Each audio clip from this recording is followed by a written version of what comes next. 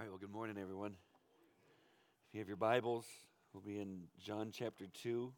If you don't have your Bibles, we'll be in John chapter 2.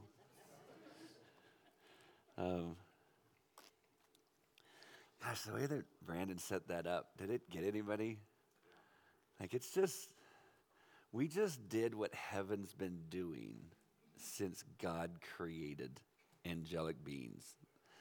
And then, you've been in ministry long enough, and remember that song, I Could Sing of Your Love Forever, came out? And then some worship pastors took that literally, and they just kept singing it over and over. Bob, you never did it, but it's they loved that chord. And after a while, I'm like, is he listening still? Has he gotten bored? I could see, I'm not listening anymore. But the angels have never stopped. They've never gotten bored. At no point have they looked upon the glory of God and went, can we do something else? Guys, we get to worship Jesus for eternity. But we just engaged in what angelic beings, it's almost like they're sitting there going, you getting it? You getting it? And I wonder how, this has nothing to do with the message. You're like, where's John 2? I don't know. Just my mind's going. I have a cousin. She's part of Hume and speaks all over the place. And her name's Megan. And she lost her husband a few years ago, very unexpectedly. He was 36, had a massive heart attack in the middle of the night. And she told me she had to pump his chest, but when he went to the hospital, she couldn't go because she's got 2 little boys and they were still sleeping. And I remember my mom told me about it after I preached on that Sunday because it was early Sunday morning. And it just hit, I thought, whoa. I feel like I've had a little bit of a connection, but I don't get to see her a ton, but a little connection because we're in the family business. We have some kind of connection. But it rocked me. You ever had those conversations with God saying, this sucks? I know I'm supposed to say, your kingdom come, your will be done. That ain't my heart right now.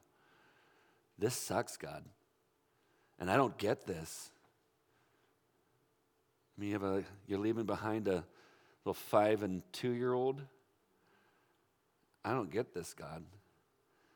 It was during COVID, and my mother-in-law was, at the time, struggling with multiple myeloma. She passed away in January, but we kind of kept our distance a little bit, and so I couldn't get to see her.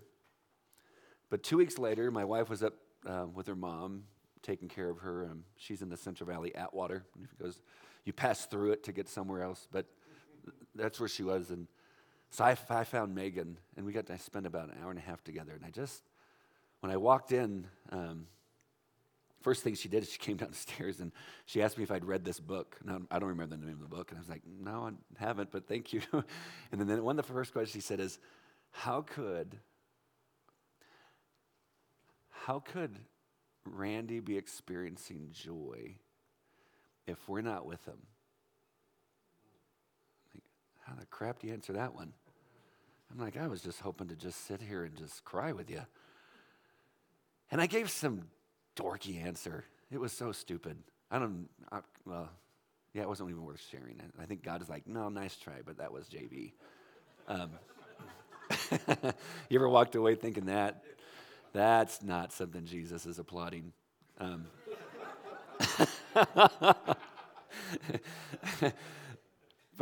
it wasn't until, 6 months ago, I was reading through the Psalms. We have a Bible reading plan. I'm on it. I'm still going with it.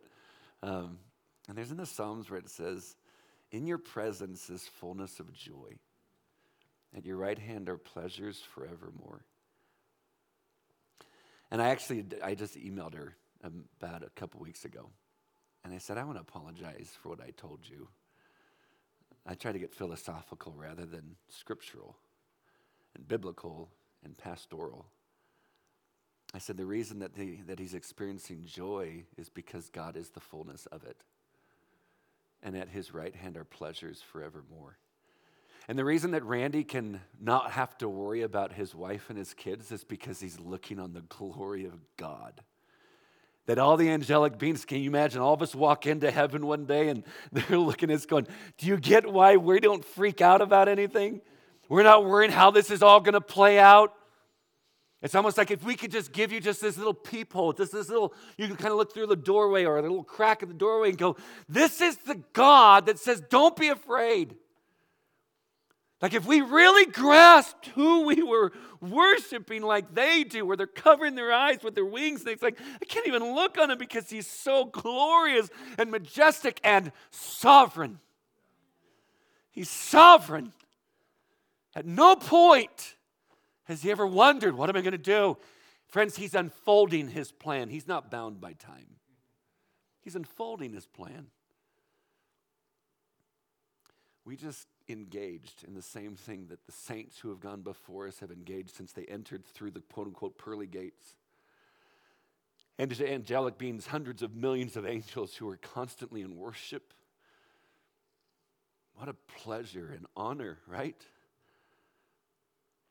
And in the presence of the Lord is the fullness of joy.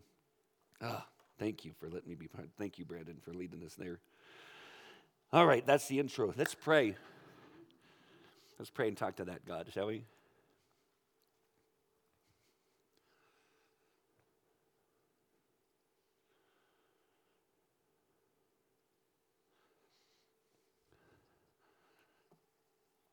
God, what am I going to say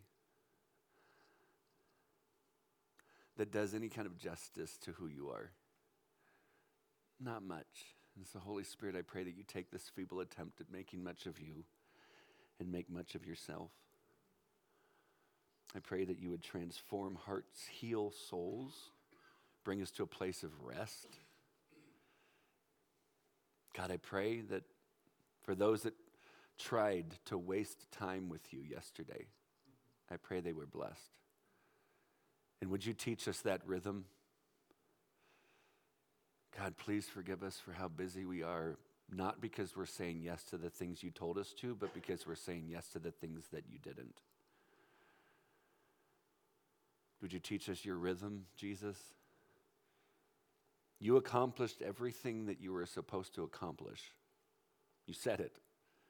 I want to be able to say the same thing at the end of my life. Teach us your rhythm so we can say that. And so I pray that this morning would be a time of freedom.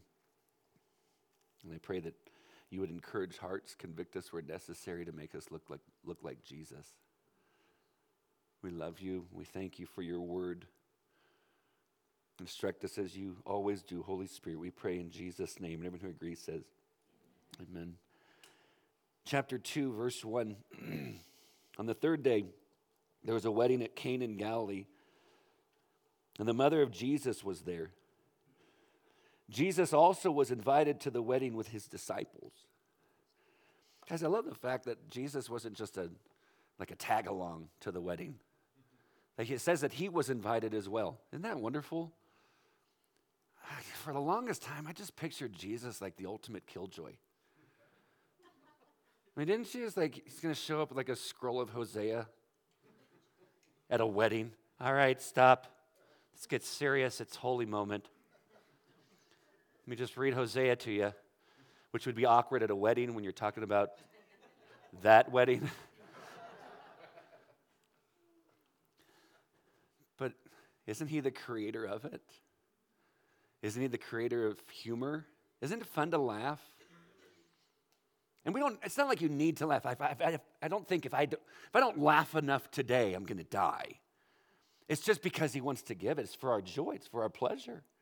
You ever laugh so hard you thought your stomach was going to explode? And you sit there and go, okay, stop, but you keep laughing and they keep going. I always tell the youth this. Every time I get to speak at a camp, this somehow will come into a message just because I like to tell it. But it's like, you ever laugh so hard? It's like you're in mixed company and all of a sudden I'm looking at the guys. I'm like, guys, you ever have this happen? Young lady then says, okay, if you don't stop, I'm going to pee my pants. And I say this, and 100% of the time, it always happens. So I say, gentlemen, if you agree with me in this statement, I want you to say amen when I'm done. Because when you hear that statement, how many of you hear this? Challenge accepted. And I say, gentlemen, if you agree, say amen. Every kid, amen. And I'm like, ladies, you've been warned. It's just fun to laugh, right? And some people have like the most amazing laugh. Like once they start laughing, you're just sitting there going, oh my gosh, it feels like a koala bear's massaging my soul. Like that is so good. So it's just like, oh my gosh, it's like, keep them laughing. Or like when a baby finally figures out how to laugh and they're laughing at like a cup. And then you realize that when people post it on YouTube, the depravity of humanity, that someone will sit there and go, but that kid's ugly. And you're like, oh my gosh, you're filled with a demon. Like, how could you look at that? So you have those people that just have that laugh. And then there's those other people. That doesn't sound good. Like, it's almost like Minga the demon is trying to escape out of it's like just goes nuts. And you're like, oh, please stop, please stop, please stop. When we laugh, what do you picture Jesus doing? Do you just picture him going, get it out of you so we can get back to the serious stuff? Guys, I don't picture him being invited to the wedding because they had to. It's like, well, he was the Messiah. They didn't know. He's a great teacher. He hasn't really done much of that. If he has, I don't know the timetable with regards to his teaching. And he's met some disciples. He's been declared by John the Baptist, hey, this is the Lamb of God who takes away the sin of the world. Proclaimed that, but are people really buying it? Because hasn't other people shown up and done the same thing? He hasn't done anything to prove it. He's talked to a couple disciples. He invites a few of them with him to the wedding, which they're wedding crashers. It's a little weird. Friends, I don't picture him as the killjoy anymore. I picture him as the life of the party. I picture him as the guy at the table that everyone wants to be at that table because he's just cracking jokes. And he's laughing, or he's also doing this. He's just listening to the story of the person.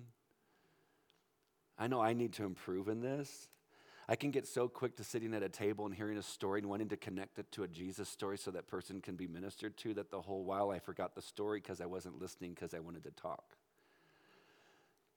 My cousin says it this way. She says, I want to be more interested than interesting. And I want to be like that, to hear the stories of people. I picture him, that person that everyone wants to be around. Verse 3, here's the problem. When the wine ran out, all the Presbyterians are like, what? No. Sorry, that's a little denominational joke, but like, here's the problem. The wine ran out. And the mother of Jesus said to him, they have no more wine. They have no wine. Now, as I've been reading up on this, over the years, I've loved this passage, one of my favorites. It's possible that Mary, because she hears about the problem, goes to find a solution, that she's kind of like in charge of the party.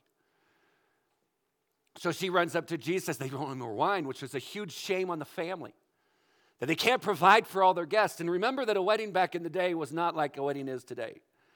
Wedding is, you try to do it in the later afternoon, sunset, perfect pictures. And then the reception is a few hours, but not too long because they need to be whisked away. But weddings most of that time were done later afternoon, if not evening. They'd be walked around the town. They were getting married with lanterns or with torches so that they could proclaim, this is what's happening, celebrate as a community. And then they would get married, but then they don't get whisked away. They stick around. And it could last up to a week.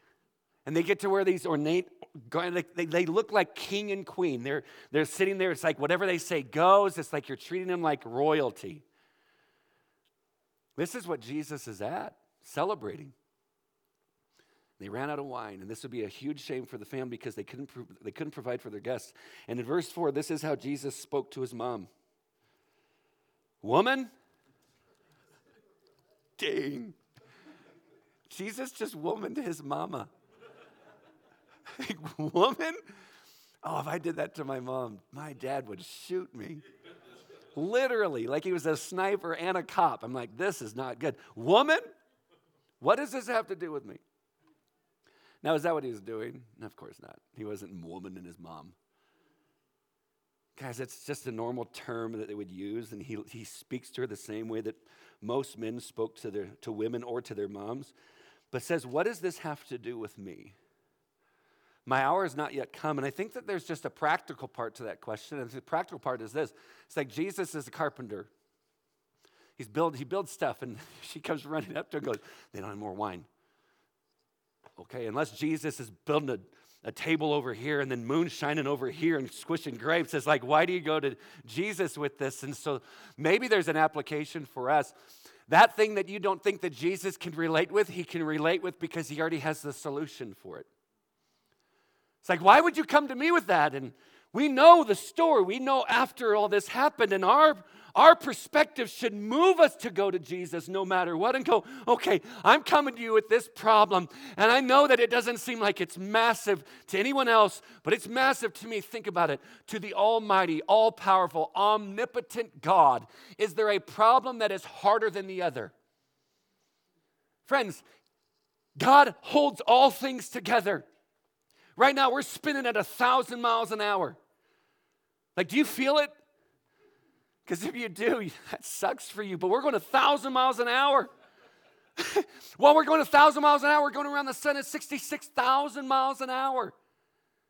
And while all that's happening, the sun and the 9 planets, and yes, I hold to the 9. Pluto, still in it for me. I don't care what they keep saying. Oh, he's too small. He's bigger than you. Shut up. So the sun and the 9 planets. Guys, we're going around the nucleus of our Milky Way galaxy at 540,000 miles an hour. All this is happening right now. And the writer of Colossians, Paul says, and in him all things hold together. There's not one thing that's harder than the other. Friends, if he pulled off Easter, I think he can figure this part out. So why do we fret? Why do we worry? Because isn't it at some point, if we're honest, if this doesn't work out, this will look good, this will look bad on me, and this would look bad on our church if God doesn't come through. Isn't there a little bit of pride still? Isn't there a little bit of ego that still drives us? Because don't we want to do well? Don't we want to know that when we finished our part and the next person takes over, we've set up the church for the next 4,000 years? Because if it dies after us, then it must have been a failure. But what if Jesus says, I only want you to do your part for 7 years, and I'm going to close that church and move them all over the place and take my church, which is the gathering of people brought together to fulfill a purpose. Has nothing to do with the people. I'm going to send them out. This one's not even going to be here anymore, but you've done your part. Well done, good and faithful servant. What if we could sit there and go, I want to think about the kingdom of God rather than just trying to build my own. So at the end of it, I can say, look at my legacy. Look what I did. Do you really think that as David wrote the Psalms, he was sitting there going, I really hope people read this thousands of years later? Or do you think he just was worshiping God? Friends, are you trying to do ministry so that it's a legacy? Or are you just loving Jesus and let him worry about the legacy? And what we bring to him, it could be simple or massive. But to him, it's all the same. And what's he say when we freak out? Can you hear me? Can you hear me? Shh, shh, shh, shh, I got this. But doesn't it feel like at times he doesn't? Remember that story, Mark chapter 4? Jesus gets in the boat with his disciples, and they all go out, and then what's Jesus do when he's with them the first time? Just falls asleep. And guys, it was, and he stayed asleep. And don't picture like these massive cruise liners, like a fisherman's boat. So I picture just water hitting him, and he's like, he's gone. And here's a youth pastor story. Youth pastors, I don't know if you still do them anymore, but I believe that these were of the devil, all-nighters. Why did we put ourselves in those situations? And we would do things. This was when I was at Cornerstone, which Bob and Donna, don't go back and tell the stories because I don't want to be sued later. But this is what happened. I mean, we would take kids and put them on like snow toboggans and just send them down the stairs. It's like, go, who's first? This is so great. And they're going around the corner. But I remember they said, can we do these? And I was like, I hate these. Like, think about it. I'm going to hang with like 80 middle schoolers and high schoolers, or I could be at home in bed with my wife. You lose. I didn't say that. That'd be awkward. But that's what I felt like. I said, will you stay awake? Yeah, we'll stay awake the whole time. Well, then all of a sudden, kids are showing up, and they've got sleeping bags and pillows. And I'm like, what the heck is this? I said, you would stay up all night. This is just if we get tired. Oh, like, I won't? I said, okay. So they do the other thing about 3:30, then the wall hits. And everyone's like, I love this. I hate you. They're all mad. The sugar's all gone. And so it's like, let's just go to bed because you don't like me and I could care less about you. So you sit there and go, wow, those kids were blessed. I could even care less about the moment. So we put the guys upstairs in the church building. And then we had a house across the alley. Do you guys still have that? Across the alley. So across the alley, I think it's called the Cornerstone House. Across the alley, that's where I put the girls. Completely separated them. And I stood in the middle. I did not sleep. I just stood there for obvious reasons. Because I don't want a kid going home pregnant. That would suck. So I'm standing here. 7 o'clock, it's time to wake up because I'm not cleaning this up by myself. I'm all bitter and angry. Wish I could say, I felt like Jesus. I'm a servant. Nope, get your butts out. So I grab my guitar. I know like 7 chords. Which maybe a lot of worship pastors only know that, but I only know 7 chords. I only know 7. And so I walk, not you, Brandon, but I walk upstairs, and I'm like, I'm not going to wake them up nicely. I don't want to be here. And so I remember it's like, hey, guys, get up. They don't move, so I just turned all the lights on, and I just start strumming. I'm not even holding a chord. I'm like, da, da, da, da, da. They still wouldn't move, so I took it off. And at the time, I was about 280 pounds, and I just laid down, and I just rolled over all of them. I get to this kid that's like this big, and when I got on top, like rolling on, all of a sudden he goes, ah, ah. So I stayed there for just a second, and then I kept going.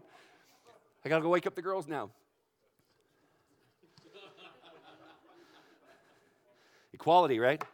I'm just joking. I didn't. No, that's what you get arrested for. So here we go. I knock on the door.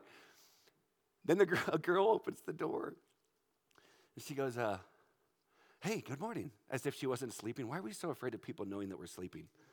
It's like, hello. I'm like, shut up. I know you were sleeping. So I said, is everyone awake? Most of them are awake. Everyone's dressed for good.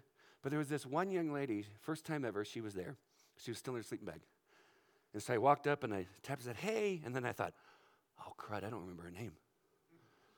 Hey, buckaroo. I don't like, what do I call you? And she wouldn't move, so I just tapped her on the shoulder, and then she goes, no. I'm like, oh, okay. I said, no, it's time to get up. You need to go home. No. And then it's like that deep. And I thought, what happened to her? And then she goes into the sleeping bag, like further. And I'm like, now this is, okay, I get grumpy. This is rebellion. So I start to peel it back a little bit. And I go, no, you need to get up. No, and she keeps going. And I said, if you don't get up, I'm going to pour water on your head.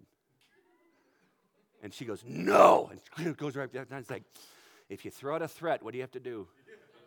You got to follow through. And then in my mind, I'm like, where do you think you're going to go? At the end of this sleeping bag is a zipper. Unless this sleeping bag leads to Narnia, you're screwed. Like, it's not going to happen. So I went into the kitchen. I didn't find a cup. I found the biggest thing I could find. And I thought if she heard the water, she would go, okay, I need to get up. And I just let it go. It's like my dad always said, follow through. Yes. Praise the Lord for you, Jesus. So I walked back in. I gave her one more warning. Hey, I need you to get up. No. Pulled that sucker back. Wham! Man, she got up. She's like, wham! And she looked me straight in the belly button. She's like, ugh. I said, well, good morning. She never came back, but I won. So I'm not sure that's the right heart.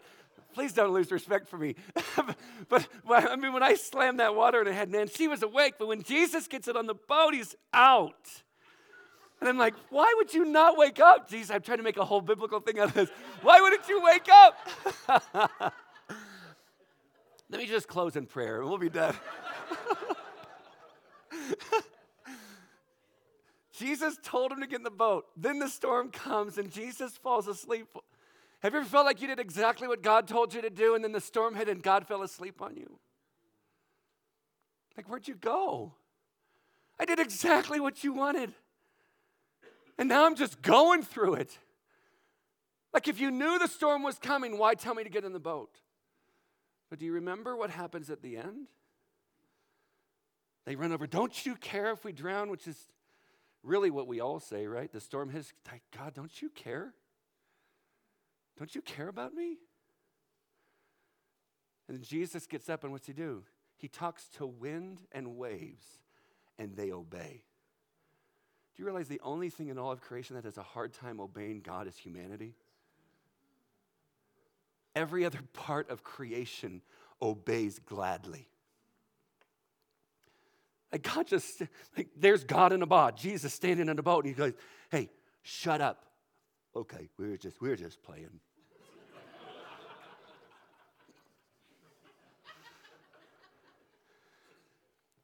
And what are the disciples?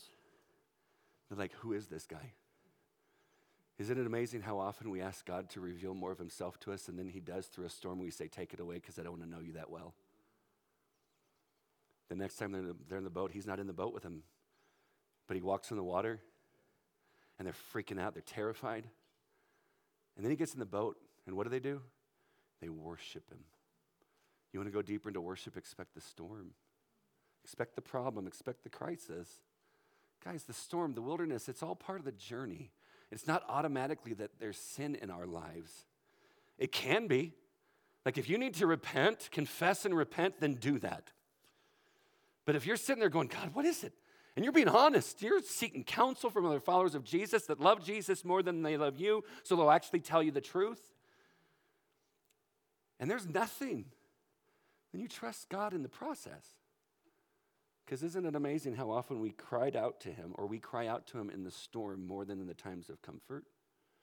And so isn't the most loving thing that God can do is to bring the storm? So we'll actually seek him more. There's the problem. No more wine. He says, what does this have to do with me? My hour hasn't yet come. It's like, I'm not telling anybody I'm the Messiah yet. Isn't it amazing that 2 chapters later, to a Samaritan woman at a well, one person, she was the first one to get to hear about it? He didn't proclaim it to the masses with a megaphone. He tells one woman that he's, quote unquote, not supposed to talk to. He says, my hour hasn't come, and what's Mary do? He said, she said to the servants, do whatever he tells you. Do whatever he tells you. See, that phrase that Jesus used, what does this have to do with me? It could be in anger, I don't agree, get away. But in gentleness, it could be like this. Mary, I know this doesn't make sense. And what I'm about to do doesn't make sense, and you're wondering how it's all going to happen. Trust me. Leave it with me. I got it. And maybe for some of you, you need to hear that. Trust me. I got it. Leave it with me. I got it. In other words, can you hear me? Yeah? Go play. I got it. Do whatever he tells you. But isn't that the greatest advice we could ever be given as followers of Jesus? Guys, this whole thing about following Jesus, have we complicated it a little bit? If I could say, hey, just do this, just do whatever Jesus says. Why? Because that's what his apprentices do. That's what his followers do. Just do whatever Jesus says. Just do that. I have this highlighted in my Bible. Just do whatever Jesus says. In your marriage, just do whatever Jesus says. Raising your kids, just do whatever Jesus says. If I do that, will it all turn out perfect? No. It will all turn out the way that God wants it to, and he'll redeem all the crap and make it something that brings him glory. But you be faithful. You just be obedient. You follow, abide, love. Don't just, hey, here's the checkbox, list. I'm doing what you're telling me to do. Absolutely. But behind that is this heart of wanting to be with him, because that word abide, you know what it means?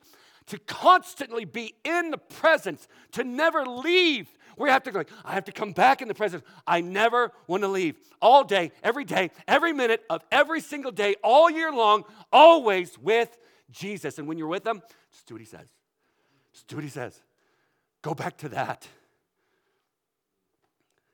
And wouldn't the world look different if the church would just do that? Verse 6. Now there were 6 stone water jars there for the Jewish rites of purification, each holding 20 or 30 gallons. And Jesus said to the servants, fill the jars with water. And they filled them up to the brim. So Mary walks off. Jesus looks at the servants. See all those jars? Yeah. Go fill them up. With what? Water. Let me think through this for just a second, Jesus. We were here when she said we have no more wine. Wine. One syllable, my friend. You're saying water.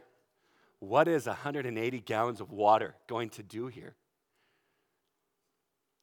But isn't it amazing? They filled them to the brim. What was it? Because they said, they go, you're worthy. You're worthy. You must be the Messiah. He hasn't done a miracle yet.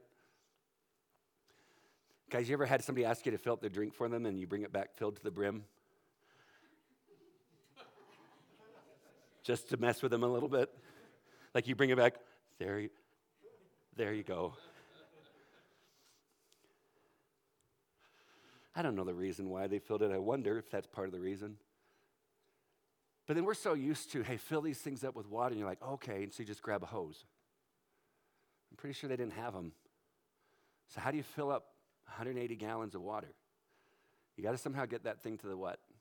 The well. You got to drop a bucket. You got to bring it back up. You got to fill it. And you got to fill it. And you're taking, say it's a gallon, a bucket, a gallon, 180 times. The party's going on, friends. No one has a clue. This is all secret. Mary knows. I'm sure the bride and groom know. The family know. Mary's taking care of it. I gave it to Jesus. Don't worry about it. He might make a chair. He might take, I don't know what he's going to do. So, hey, fill this up, fill all these up with water. And then it says, hey, how do we do it? Let's get to the well. Somehow get these things filled up 180 times. Do you think anybody cares to watch this? Do you think the servants got tired of doing this? This isn't impressive. No one are like, where are the servants? I miss them. Oh, they're outside filling. Oh, are they? Everyone takes out their phones. Take pictures. Take video. Look at the graceful action of their wrists as they're filling. Oh my gosh, we could totally go viral. Guys, this is mundane. This is boring, mundane work that no one's applauding. Over and over and over, and then bring them all back in. And then it said in verse 8, and he said to them, now draw some out and take it to the master of the feast. And then it says, so they took it. I'm thinking, how many people does it take to take a glass of water? But it didn't say, and one of them took it. It says they took it. Can you imagine as they go? And all they did, bring him back in, and Jesus goes, take that to the master of ceremony. What? I'm not looking stupid by myself. Come on. Everyone pretend like you need to help me carry it. I'm not doing this by myself. It says they went, and then they presented. And what was the response? Verse 9, when the master of the feast tasted the water now become wine. Don't skip over that part. We think that's just a narrative. Something happened to the molecular structure that moved it from water into wine. He's like, but it's not a big one. Okay, you do it. Friends, I'm telling you, there's a water fountain over here at the chapel. Turn that sucker into wine. Every high schooler will think you're cool. Never mind. But do it. Can we do it? Absolutely not. We look at it, it's like sometimes we just pass over because it's part of the narrative, get to the point. No, he turned it into wine. And the master of the feast did not know where it came from. Though the servants who had drawn the water knew, the master of the feast called the bridegroom and said to him, everyone serves the good wine first, and when people have drunk freely, then the poor wine, but you have kept the good wine or the best wine until now. Dang, Jesus had a sweet side business. Why 180 gallons, though? I mean, that's a lot of wine. Guys, I wish I could say that I found like the nugget. But maybe it's just a reminder of grace. You know that grace that God lavishes on us? Jesus didn't have to make that much wine, right? But he lavished them by his grace. Friends, when I present a problem to God, when I can actually release it, then I can experience him lavishing grace. I'm convinced that for every person that God calls into leadership to care for his people, he will give them a limp. Every single one of us. And it's hard. Some situation that will just alter your whole perspective. And sometimes it's quick, and other times it's this long, drawn-out thing, but I'm convinced we all have to have a limp. And about 17 years ago when my wife called me because She had a doctor's appointment because of a lump that was on her throat, and they took a biopsy and said, "Oh, don't worry about it, have a kid." And I still remember it's 17 years ago because it was a month after Dylan was born that she found out that she had thyroid cancer. But the doctor at no point told me to come in. So there's my wife with my 2-year-old and my 1-month-old, all by themselves.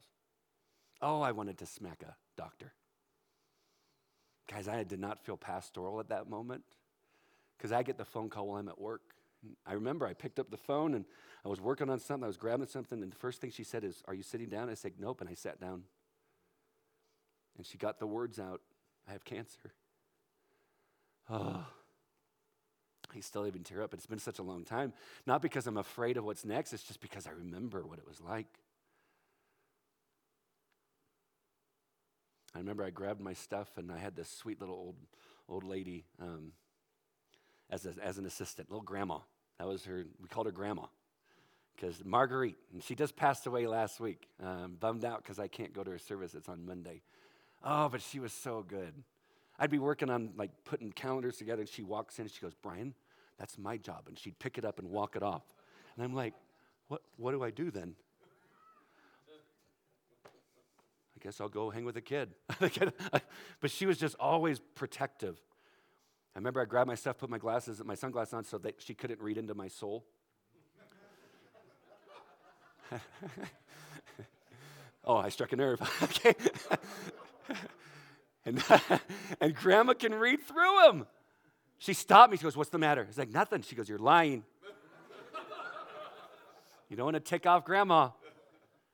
And I told her, and she goes, "Stop. I'm going to call all the staff members, and we're going to pray." And I said, "No, I can't. I got to go." And she goes, "I hear you. Okay. You have 10 seconds to get out of this building." I said, "What are you going to do?" "I'm going to call them all together. We're going to pray." I'm like, "Are you serious?" She goes, "I'm counting."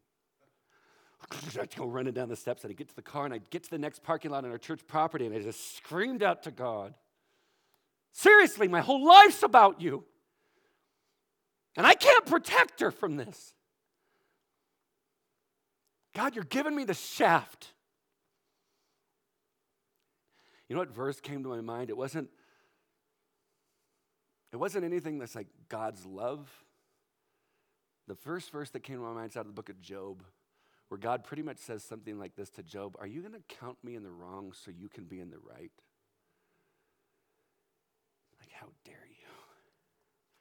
And I drove home the speed limit-ish. And I was calling people on the phone when it was legal to pray. And I remember, friends, I wish I could tell you that when I walked in that kitchen, I remember I pulled the car in the garage, tiny little house. I mean, the kitchen is about the size of that piano. And I remember I walked in, and there's my wife at the sink washing dishes after she just heard the news. And here's my 2-year-old having a hot dog, because it's right. So here he is having a hot dog. And my 1-month-old's over here on the floor. Okay, he's in his carrier on the floor. We don't just fling our kids on the kitchen floor. But he's just hanging out. Friends, this was my first thought. God, I don't know how to be a single dad. I don't know how to do this. I didn't say that out loud. I figured that would be a bummer. And I just hugged on to her.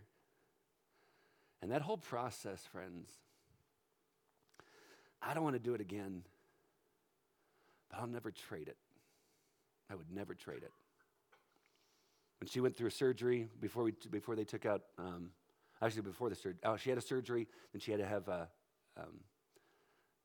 radioactive iodine treatment, which meant go to the hospital, take one pill, and stay there for a week. And if I went in to visit her, I'll picture a room that's seriously as wide as this stage, and she'd have to sit over there, and I'd have to stand there with a monitor this far away from her for 5 minutes. That's it. And then I'd have to leave and make sure that the number said 0. I did that one time. I couldn't take it. I called her, had better conversations on the phone. I remember, though, before we left, there was a few months after the surgery, and as we're leaving, her parents were watching the boys, and Tyler's 2.5, he's waving, like all happy, doesn't know. Dylan's just there. And she's all strong, and I'm pulling out, and I go around the corner. Oh, you know the parts in the scripture is like you beat your chest or you beat your breast. Oh, she literally just burst out crying. She's like, it just hurts so bad.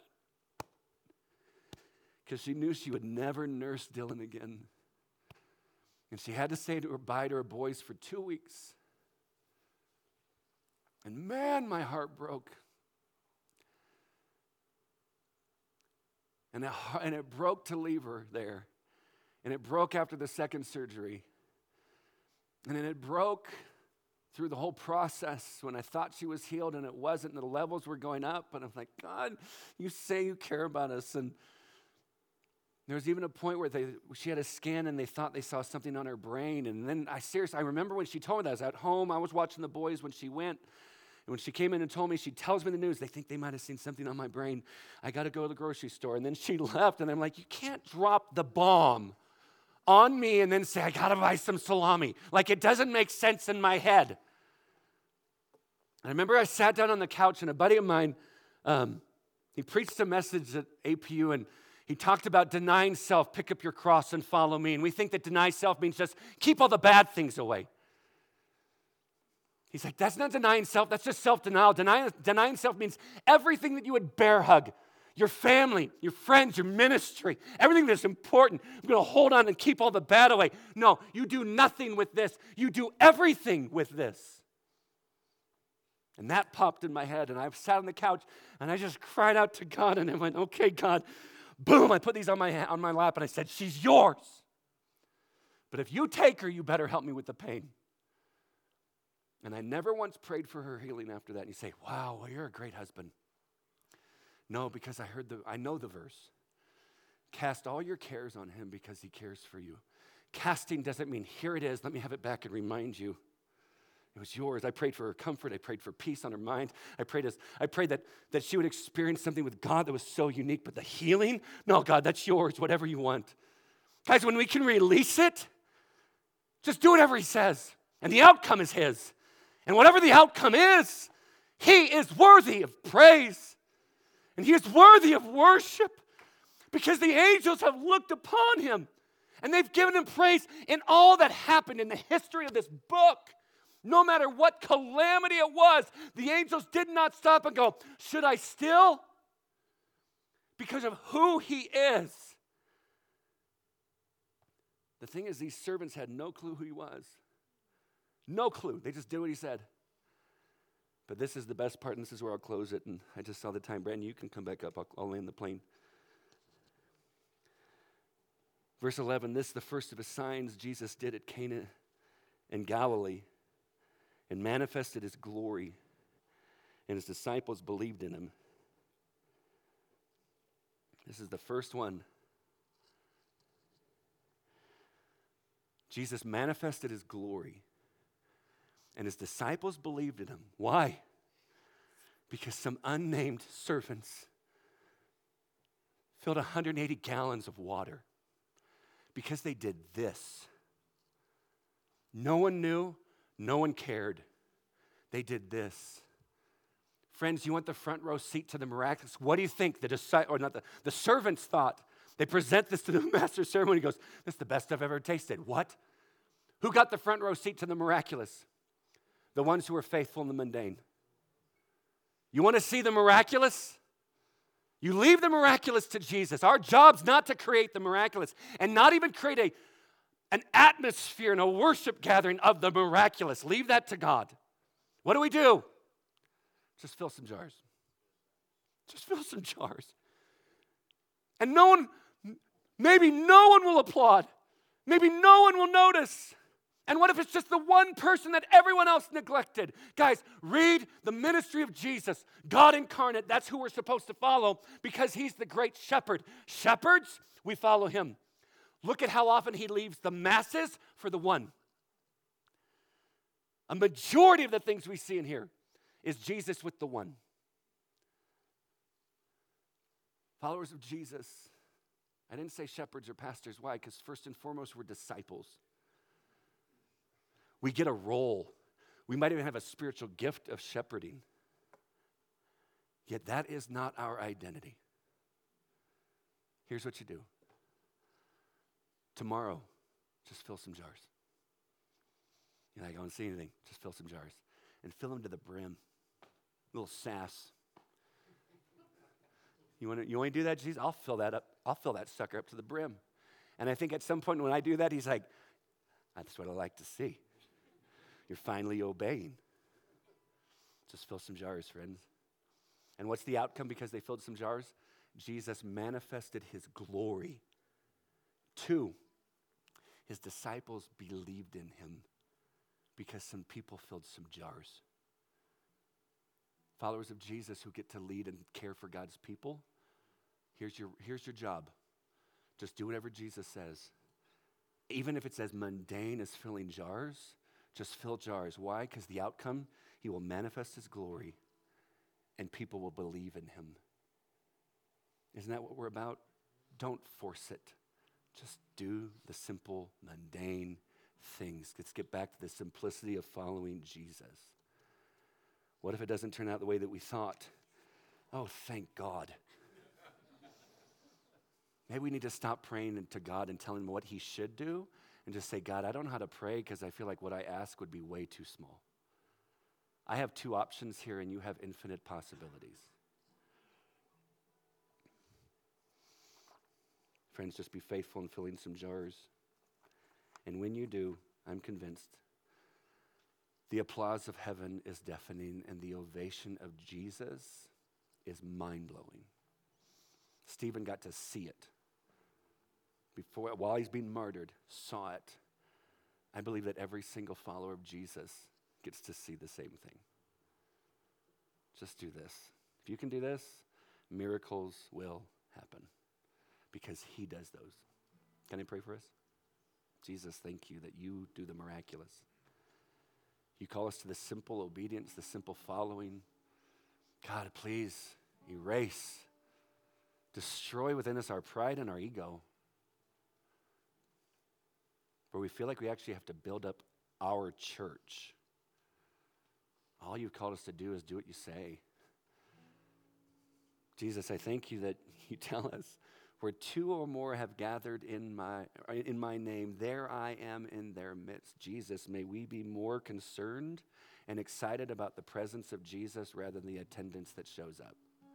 Because if you'll show up, quote unquote, for 2, shouldn't your presence be enough, God?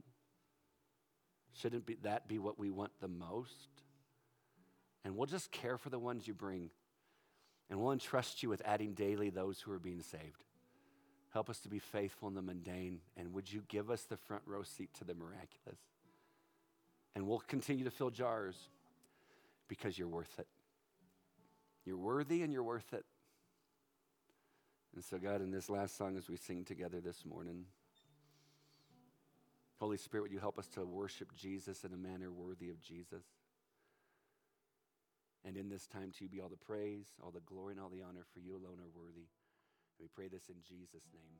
And everyone who agrees says, amen. Love you more than